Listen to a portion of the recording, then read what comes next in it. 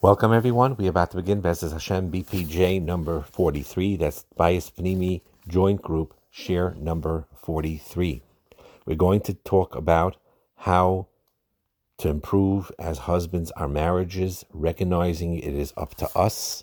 It is not our wives. It is us that we need to work on our midos, on how we think and how we feel and what we do in order to enhance our marriage. And we said that it applies to all aspects of marriage in every situation. There will be times when you wake up and you feel lucky, you feel benched from your point of view because your marriage is very, very good. You're getting along great, you talk things out, you believe in the best in each other, you're giving, you're getting focused attention from one another, it feels good, there is physical intimacy that is very satisfying. There's no pressure. There's very little criticism. And when your friends ask you, how's it going at home? You say, couldn't be better, and you mean it. Now, it is very rare in our lives that we feel this way, realistically. It's never permanent. But there are times where it could be very, very good. And when a husband and wife works together on their marriage and on themselves as individuals, Hashem gives that bracha where you experience very often this type of menuchas hanefesh and this type of shalom bayis. You're in a good season. But we need to remember, though, and we'll talk about it soon, that there are different kufais in marriage, even in good marriages. Now, when you're in a good place, and this is something that when you're not in a good place to strive to work towards again, is when there's open communication, even about difficult things, like issues with physical intimacy, issues with emotional intimacy, whatever it may be, hashkafas, there's open communication, even though it's difficult to talk about. Conflicts are resolved without those negative emotions. You're able to do it in a calm, mature, adult way. You work together smoothly, making plans, solving problems, making decisions. You have a shared vision of your marriage and of your family. You both know what you want it to look like, and you're both willing to make the individual sacrifices to make it happen. And you know your roles, and you see, and you have the blessing of each other's roles with one another.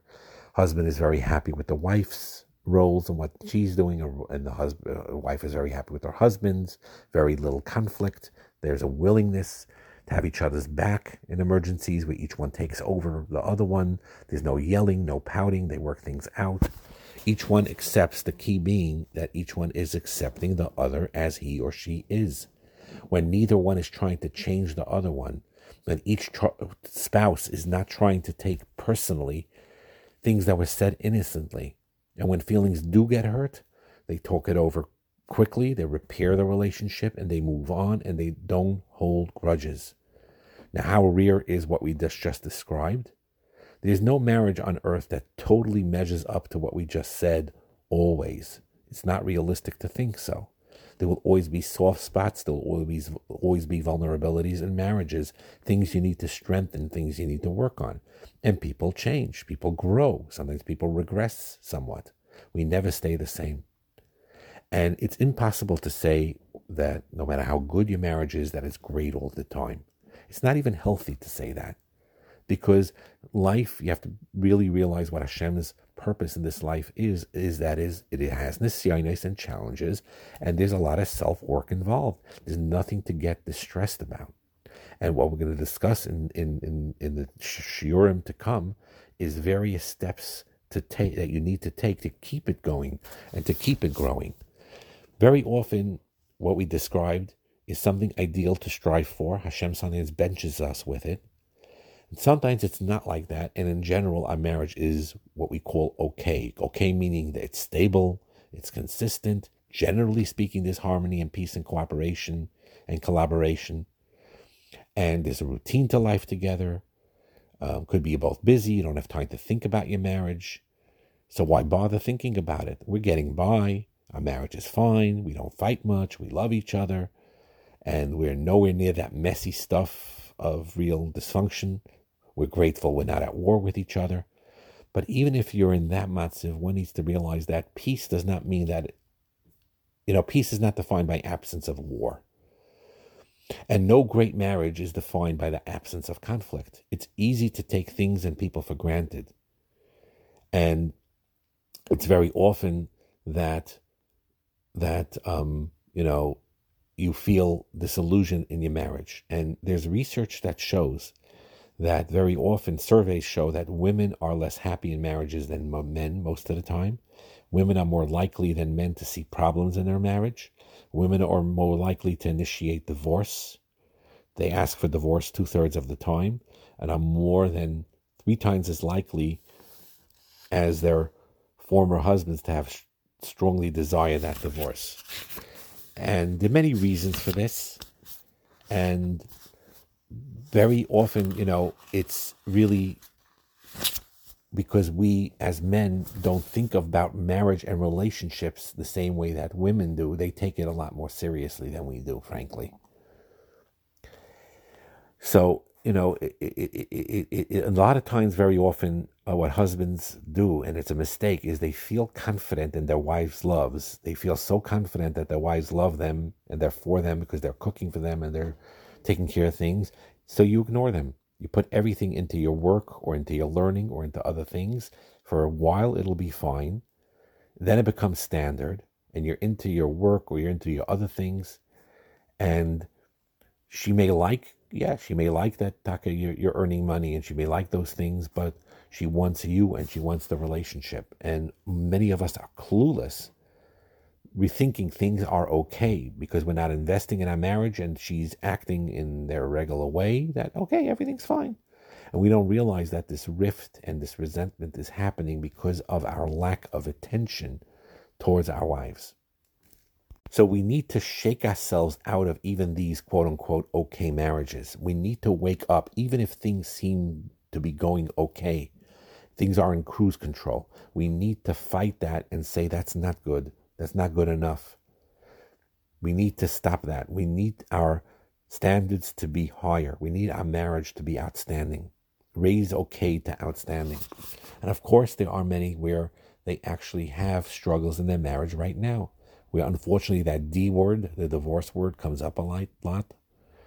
And you're both struggling, and that's sad. And you may have to come, sometimes there's situations that come up that blow things apart. And it's very, very important to get counseling, to get help when these things happen. But even when these things happen, things could and do improve when there is a lot of self-work involved. When the marriage is in trouble, they're fighting about money. And it's not just when they are tight with money, like we explained, even when they have a lot of money, they're fighting about it all the time. They fight about the physical intimacy aspects. It's a sore subject. They fight about their views on other people, on their hashkafas. They fight about everything and anything. And there's a certain boredom there. They feel, it's the same old thing. I'm getting older, she's getting older, and you look around and, and you see, life is always greener, grass is always greener on the other side. That's something we need to fight as well. So the one aspect, which sounds small, one step to do is you need to decide, make a decision. It's a internal, built-in, deep decision, whether you feel the emotion yet or not, that you're going to love your wife. You decide you love your wife and that you want to spend the rest of your life married to her. And tell her that and say it and mean it, and you need to mean it. It's not an exciting thing to do. It's a necessary thing to do. It's non-negotiable. Everything else that we're going to talk about won't work unless you really make a decision, really mean what you're saying, and tell your wife often, and then of course back it up with actions that we're going to describe. I love you. I want to spend the rest of my life married to you, and I care about you, and that is key. Your heart has to be in it. And if your heart is not yet in it, your mind has to be totally convinced that you want your heart to be in it. You have to be bought in. You're choosing to stay married. You're choosing a path that may be long and maybe sometimes hard. And Sometimes, yes, you will be ignored. Sometimes it's possible you'll be screamed at. Some days in certain situations you'll be rejected or stonewalling, or sometimes you'll be felt disrespected. You'll feel minimized as a man. There are situations where your needs will not be met, and you'll be ignored at times. There will be setbacks. In the beginning, certainly, there'll be more setbacks than advances. It may not feel good a good portion of the time as you're doing this work. And if your marriage is not doing so well, you put on those what we call big boy pants, and it's not going to feel good for a while, and you know that, and you say, I am committed to do this work. Yeh ma sheyeh. Yeh ma sheyeh, I'm going to do this work. By the way, this is transformative, what people do when they actually do real tshuva. When they actually, for example, if you have, we're giving it just a technical example. It's a fascinating story that I heard a Rav say, and listen carefully because it's a yesod. I'm going to bring it into marriage. There was a tremendous mechanech with the best Rebbe. Everyone loved him, and he had tremendous talmidim, and he was a mashpia, and everyone loved him, and he was the best. But the Rebbe confided to the rabbim and said the following: you need to know, you think I became what people believe to be a great Rebbe, because I was always good. I was, when I was younger, a troublemaker, a tremendous troublemaker. I didn't take life seriously. I fooled around, meaning I did just wasted my time, got into trouble, barely learned. And then there was a situation, I forgot, maybe it was in the late Mesivta years where they were pairing up chavrusis, because they have a shir and then they have time where they chaza with specific chavrusis. And the Rebbe said, this is this Rebbe talking, that when he was a boy, this is what happened. The Rebbe said, I want you to put on a piece of paper pick 5 names of chavrusis that you would like to learn with. Each person should do that. And based on what they wrote, the Rebbe is going to pair up chavrusis. So that's what happened. Every boy in the class wrote on a piece of paper an option of 5 people, maybe 3 people, whatever, of chavrusis they would want to learn with. The Rebbe reviewed it, had all these pieces of paper, reviewed it, and paired up the chavrusis. And then he shouldn't have done this, but whatever it is, he threw it in the garbage, all these papers. So this Rebbe's talking now, this great Rebbe, an adult, saying, so when I was a child, when I was that bacher, I barely learned. I was curious. I went into the garbage and I looked through the papers and I saw various names there. And then I looked and I realized not one person had my name on it. Not one person wanted to be my chavrusa. They knew that he wasn't serious about his learning. And he realized no one wanted to learn with him. Not one. Everyone else had their name here, and there. Even the weaker Bachram had a name, mentioned a few times. I want to learn with him, whatever. He was the only boy that his name was not mentioned once on any of those papers. No one wanted to learn with him. And then he said, Barabim, this was a tremendous wake-up call. It shook me to the core. And then I realized I have a decision to make. I could fall into despair, and I could give up on this part of life and say, this is not for me, and move in the wrong direction. Or I could say, you know something? I need to change. I need to work on things. I need to improve. And that is what he did. He decided from that point on, he's going to take his learning seriously. And he said in the beginning, no one was makabelit. They thought he was the same jokester, whatever it was. But he didn't care what people thought or didn't think, or what his Rebbe thought or didn't think. He kept at it, until he thrived to become a big Talmud Chacham and learn and thrive and to be a mechanech. And he's one of the best Rebbeim out there now. Same thing goes with our marriages. When things are falling apart or things about yourself, it's not going, you look at yourself, look directly in the mirror, and you say to yourself, Yeh ma sheyeh. I'm going to change now. I'm going to stop blaming my wife for this and that, or life for this and that. I'm going to look myself in the mirror, and I'm going to become the best person and then the best husband I could possibly be. And whether I feel it or not, I'm going to love my wife. And I'm not just talking about a day. I'm going to love her for a day or a week or for a month. I am choosing to love her for the rest of my life intensely. I am going to be kind to her, yeh masha yeh, no matter what she says, no matter how she treats me. And I am going to serve her no matter how little she serves me. I'm going to take that mentality and I'm going to choose to get into her frame of reference, even if she doesn't see it my way. It's going to be a one-way street. All the traffic headed in her direction, none heading my way, and I'm going to do this. And are you up for that? Can you handle that? Are you willing to give that love a chance, that marriage a chance to go and take the jump and do this, like this Rebbe did when he turned his life around? Just like this Rebbe did when he turned his life around. And that is really a key. That's something to really, really think about.